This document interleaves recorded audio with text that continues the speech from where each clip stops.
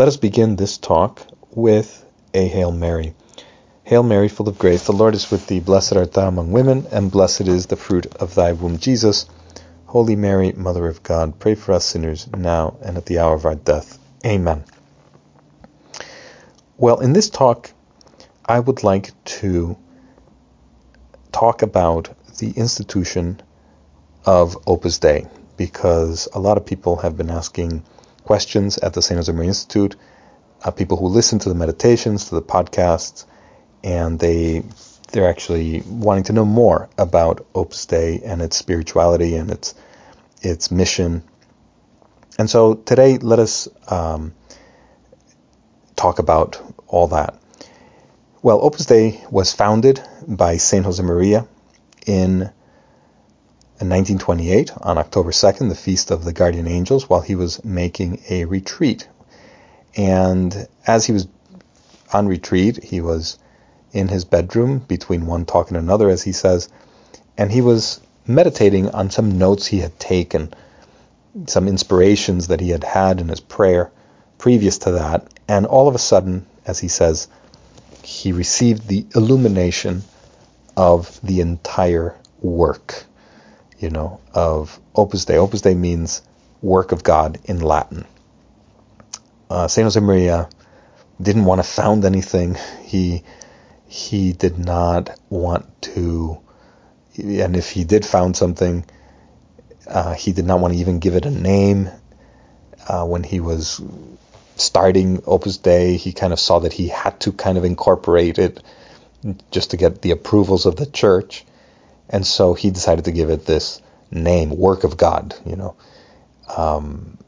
which means, or Opus Dei, which means Work of God in Latin. And what did he see? That's the question. That's a good question. And hopefully we can paint a few strokes and sketch a little portrait of what Opus Dei is.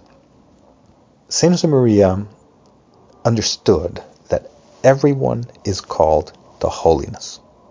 Everyone. Absolutely everyone. Now this seems right now like a very normal idea, right? Maybe you have heard of it before. You have heard of it from the Second Vatican Council, because it was promoted by the Second Vatican Council, the universal call to holiness. Everyone, absolutely everyone, without exception, has a vocation to holiness. And that's all fine. But in 1928, and I would even say even now, it is not something that is totally understood. Or at least all the consequences of the universal call to holiness are not totally understood by everyone who is called to holiness. In 1928, and again even now, a lot of people think that if you want to be holy, that to a first approximation, you need to be a priest or a religious, live consecrated life like a Franciscan or a monk, or things like that. Join a religious order or join the priesthood, something like that. To a first approximation, well, it seems, if you want to dedicate yourself to being holy, and you look around and you see a lot of holy people doing these things and wearing these robes, and hopefully they are holy, all priests and religious are holy, and you would think that they would be the experts of holiness. And yes, to a first approximation, you go to them and you say, well, I want to be part of your community, or I want to be ordained a priest or a deacon, because I want what you are actually living out, which is this call, that makes you holy. Now, that is all good, but St. Josemaria also noted that not everyone, even though everyone is called to holiness, not everyone is called to be a priest, and not everyone is called to be a religious. And why? Because even though all priests are called to holiness and all religions are called to holiness, that doesn't mean that those are the only ways to be holy. And in fact, what he wanted to emphasize is that all the laity are also called to holiness. And when he means the laity, he he means everyone in and through the very things that they are already doing. So one of the things Saint Josemaria realizes is that in order to be holy, you don't need to do something churchy, to put it bluntly. You don't need to work for a parish. You don't need to do some kind of volunteer work. You don't need to change your profession. If you're a teacher, be a teacher. Continue being a teacher, but do it well. If you're an engineer, be an engineer. If you're a CEO, continue being a CEO. If you're a housewife, be a housewife. In other words, holiness shouldn't be linked to some kind of activity or profession. All professions, as long as they're honest, should lead to holiness if we do them well in the grace of God. And that's why we need the sacraments, because sacraments give us grace. And therefore, that's why we also need the priesthood, because if we didn't have the priesthood, we wouldn't have the Eucharist, we wouldn't have confession, we wouldn't have all the means that our Lord left for all of us to continue on our mission to be leaven in society. Think of the image of leaven. Leaven transforms the dough, right, into bread. And the mission of the laity, well, our Lord said, he compared at some point in the gospel, the mission of all Christians to be leaven in society, to transform it. Now, think of that image, right? To be leaven in society means that the leaven has to actually have leavening power to transform, transformative power, and not be transformed into dough or into something else, Leaven should transform. It's a transforming agent, renewing the world, right? Transforming the dough into bread. And then the leaven and the dough become bread. So it's all good. It all becomes good at the end because of that mission that Christians have in the world, right? This goes for all Christians. This is a universal call to holiness. So the priesthood actually makes sure that the leaven continue being leaven and not lose that leavening power and be overtaken by too much dough, so to speak. But one of the temptations, I think, of the laity who want to be holy is, well, it's twofold. One temptation is to actually be a little compartment within the dough. It's kind of like a little box within the dough, and because they are afraid that the dough is going to overtake them and they're going to lose their leavening power, they say, well, let's all get together and stay very, very pure leaven so that we don't get tainted by anything that's in the dough and lose our leavening power. So they create kind of a bubble inside the dough. That would be ridiculous. That wouldn't, at the end, you're not going to have bread. You're going to have spoiled dough and spoiled leaven, or maybe pure leaven, but you're not going to have bread. And that doesn't work. And that's the temptation of the laity, I think, to actually create a kind of sub-society, an officially Catholic society that is all good and has all these very nice structures, but it lives ultimately parallel to the mainstream society. That has never been the mission of Christ. Christ wants to actually transform society, right? And the nice thing about Christianity is that Christianity is not here to establish the kingdom of God on earth in a way where the Pope and the bishops are the ones that are actually the leaders of the temporal order. No, that's not the way that Christ envisioned it. Unlike other religions, perhaps, where you have revealed law be equal to civil law. And we could see that with Islam, Sharia law, or Jewish law. We can see in the Old Testament how the chosen people were precisely getting all their laws from God, their civil laws, as revealed law. Well, Christianity has always actually, as Pope Benedict says in his Bundestag address, he basically says that Christianity has never seen revealed law as a substitute for natural law.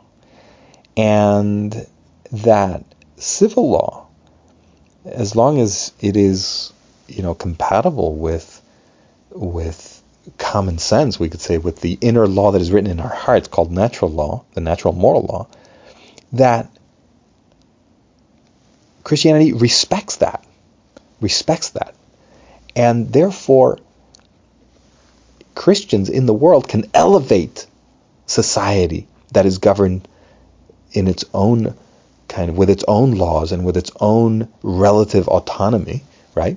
Because we're not autonomous from God. Everybody is dependent on God somehow. But God wants this relative autonomy of the world to have its own structures, its own laws, and not just all be officially Catholic structures or something like that, all run by the church. No, nothing like that.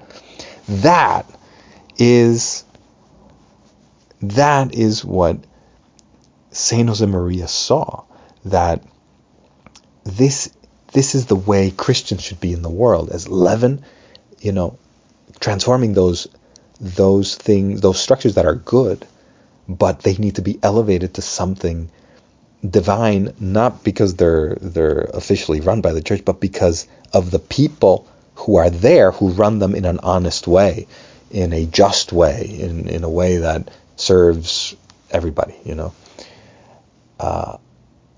So the temptation of the laity to create a separate parallel society is, I think, a temptation.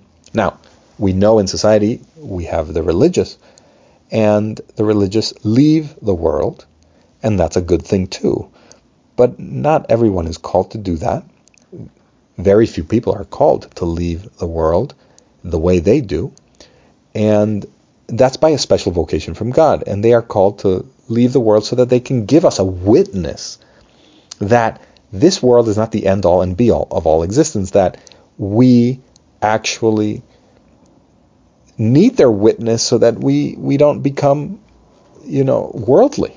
We need to be reminded of that. And we are somehow shocked by the religious in the way they live their vows of chastity and poverty and obedience.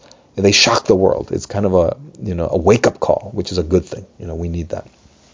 And they make society better that way with their witness of faith and their witness of the fact that we need to be more spiritual and less worldly. However, they act outside of the leavening process of society. They're not on Capitol Hill, so to speak. They're not going to film, in Hollywood, make movies in Hollywood. They're not going to be in Wall Street and make money. That's up to the laity, right? To then, be there and actually elevate to another level. So, but we need the witness of the religious. But the laity are not called to, or at least not all of the laity, and not the great majority of the laity, are called to leave the world in that way. The religious are. And I would think in our extended analogy here of the leaven in the dough, that the religious are like the raisins, in the bread. They make the bread better.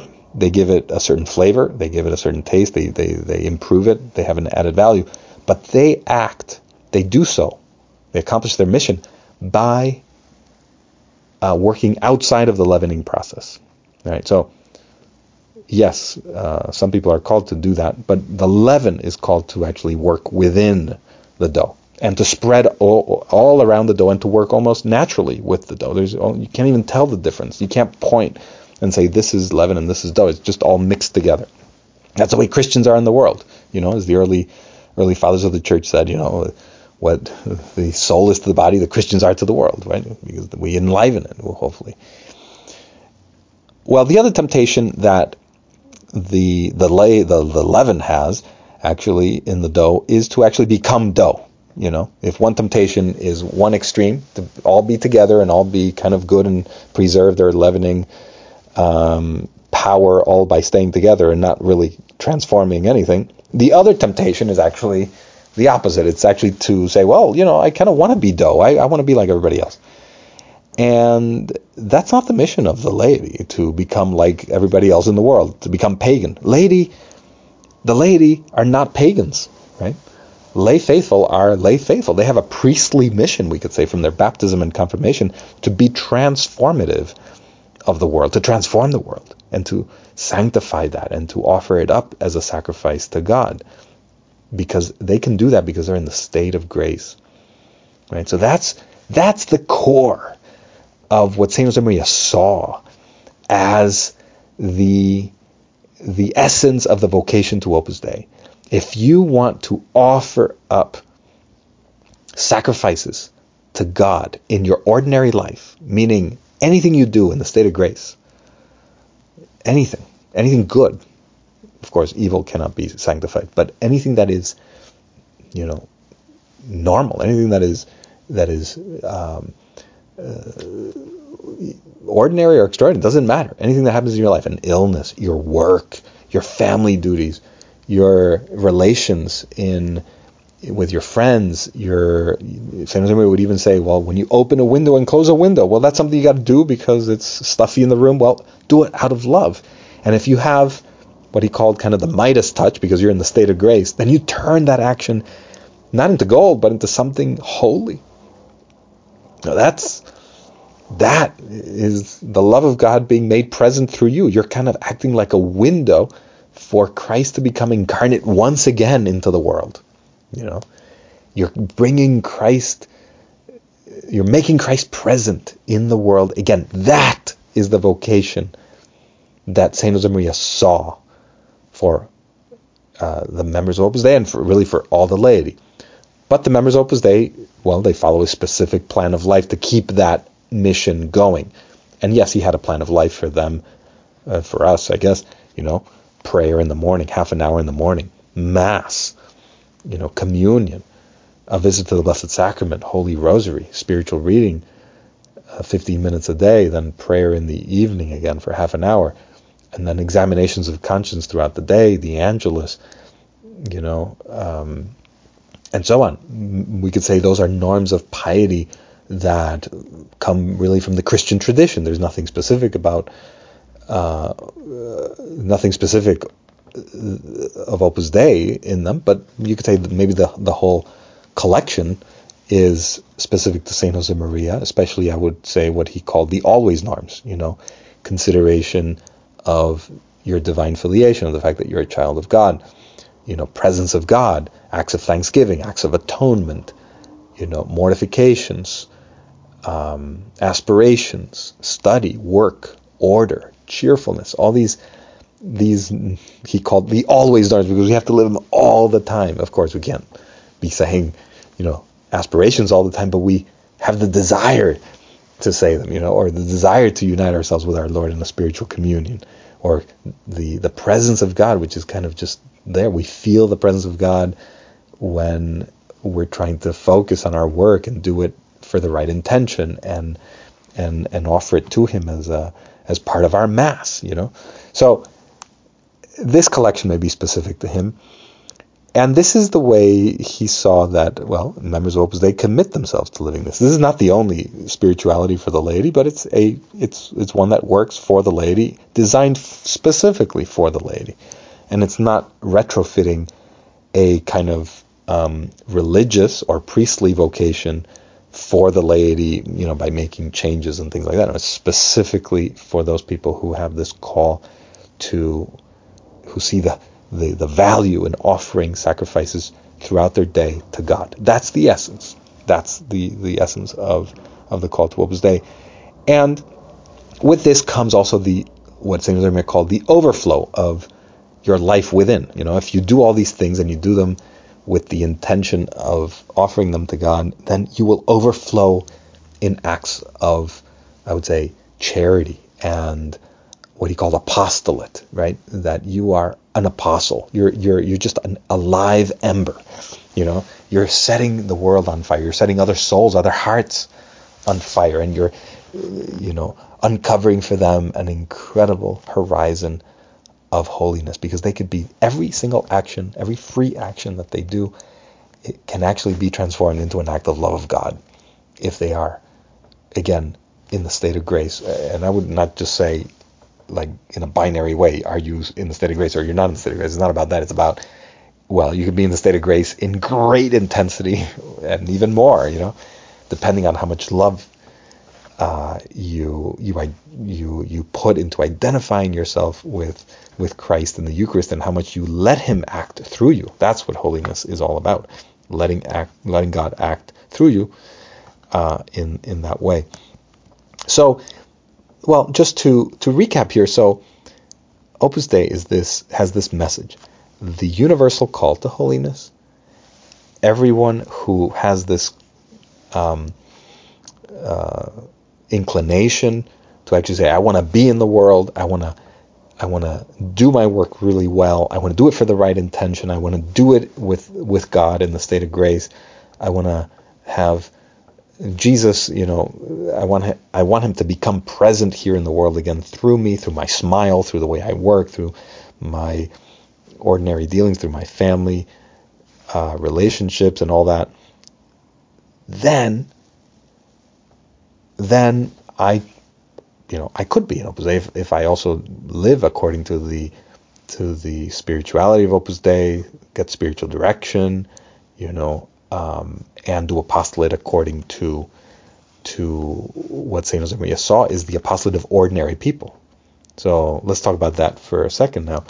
What is the apostolate of ordinary people? Well, he saw the apostolate of ordinary people as an apostolate that takes place in the relationships that they already have, and the new ones that they already know through their work, through their family, through friendship, all these ordinary things. And he says, you don't have to do something strange or out of the ordinary, out of your place, so to speak, in society in order to evangelize. And what did he mean by that? He said, well, what he meant by strange is actually strange to the laity, and that would be, well, emulating a priest or emulating a religious when you're not, that would be not natural to you. So what does a priest do? Well, a priest preaches the Word of God. Well, we're not going to get up on a podium and preach, or, maybe you have a religious, proclaim a certain message in public, they give public witness. Well, we may not do that either as laity, because, well, that would be kind of strange for the laity to get up on a soapbox in the subway and start, reading the Bible or something for everybody in the subway. Maybe some people are called to do that, and that's fine. But the laity, he said, or most laity anyway, are called to, preach the Word of God through their actions and through their words, but in the sphere of the personal dealings with people that they know and they have trust with, right? And that's what gives you kind of the open door to actually talk about anything. Because, if you're sharing who you are with people personally, then you could tell them about the most intimate things that you have, If you're telling about your grandmother and the illness in somebody, in a member of your family, and about, your challenges with kids at school or whatever it is, well, then your relationship is one of friendship or at least a good acquaintance. Well, why not tell them about also something that is very important to you, which is your faith, So that relationship is no longer just strictly business, strictly work, because they've opened up to you and maybe you invited them over to your house. Now you have become friends, and that friendship actually is a great setting, right, for Christ to become present naturally. It's just naturally, if you whatever you love is going to become the topic of conversation, and that's what St. Josemaria called ordinary apostolate, and that's where people are going to come to you and ask you for advice. And in that advice, that's where the Holy Spirit is present. So it's kind of the same thing as leaven in the dough, where you don't even notice it. Well, that advice is going to be, used as an instrument by the Holy Spirit to, plant a seed in that person's soul that maybe they have to change, or your example of faithfulness, to your spouse, or to Mass on Sunday, or Mass maybe even every day, or something like that. Well, you do it naturally, and of course they're going to say, that's interesting, why?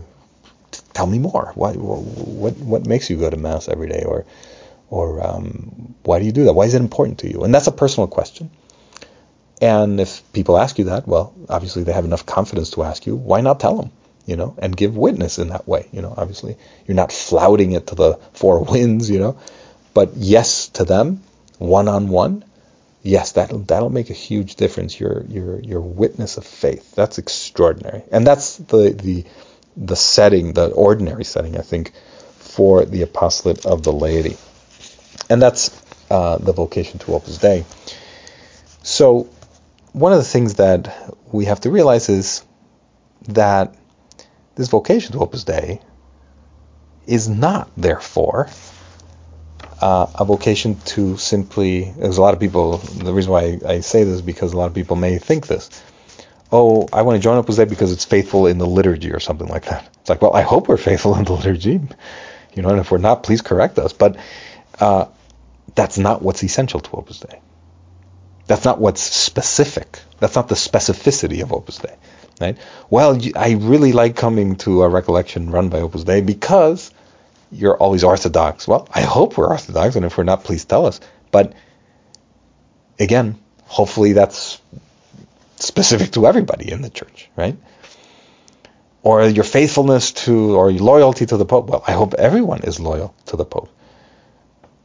That's not something that is a monopoly of Opus Dei or something like that.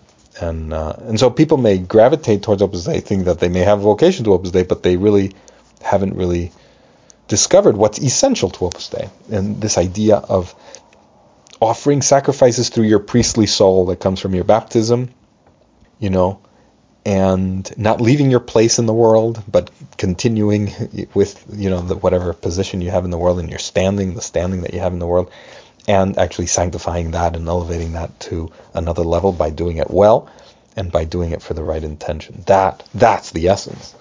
That's the essence. And then being a light to those around you in and through your relations of friendship and trust.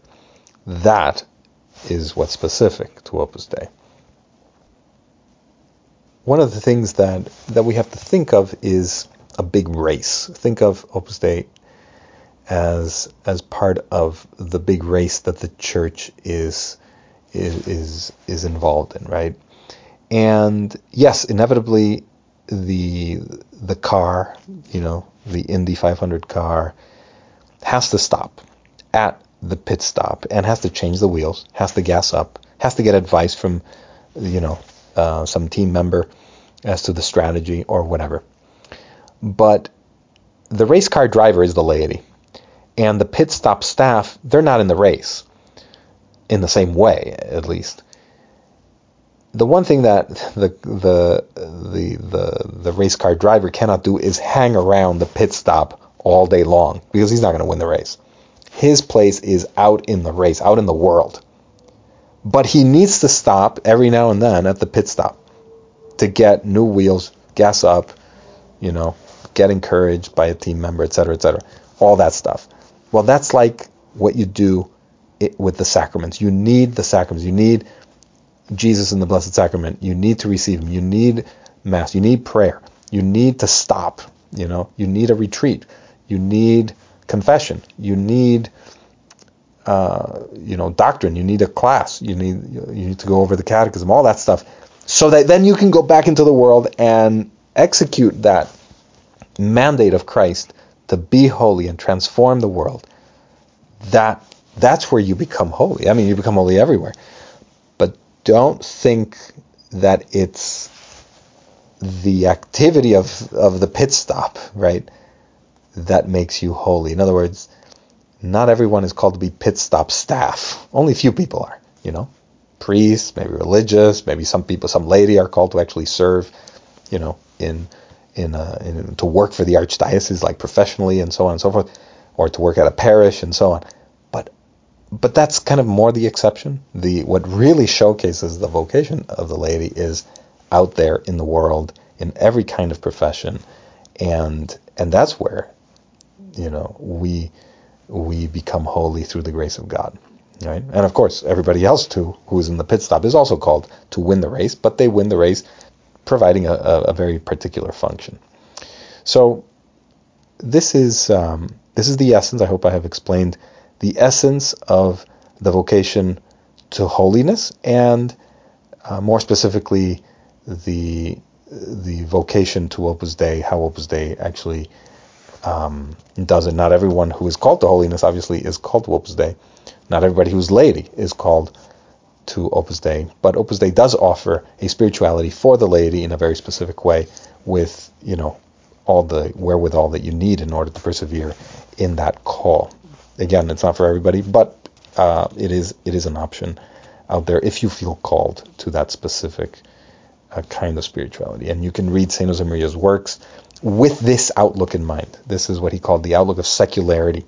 Right? Secularity, don't get nervous, is not secularism. It's not bad. Secularity is the characteristic that is specific to the lay faithful, and that's the characteristic that the laity has in order to sanctify all these temporal affairs in the world by bringing Christ and into that world where bishops, priests, religious really can't get to. And if you want to get in touch with Opus Dei, check out the website of Opus Dei, opusdei.org. And you can find information. You can email someone there who will get you in touch with a local center or a local a member of Opus Dei who can give you more information about that. But there's a lot, I think, explained on the website there. We can probably have another many more podcasts on this, especially on this idea of secularity, and perhaps we will have one if people write into the St. Josemaria Institute and ask for more. But this is just in a nutshell what that vocation is all about. Let us end with Hail Mary, and that way we can entrust all the fruits of this talk to Our Lady. Hail Mary, full of grace, the Lord is with thee. Blessed art thou among women, and blessed is the fruit of thy womb, Jesus. Holy Mary, Mother of God, pray for us sinners, now and at the hour of our death. Amen.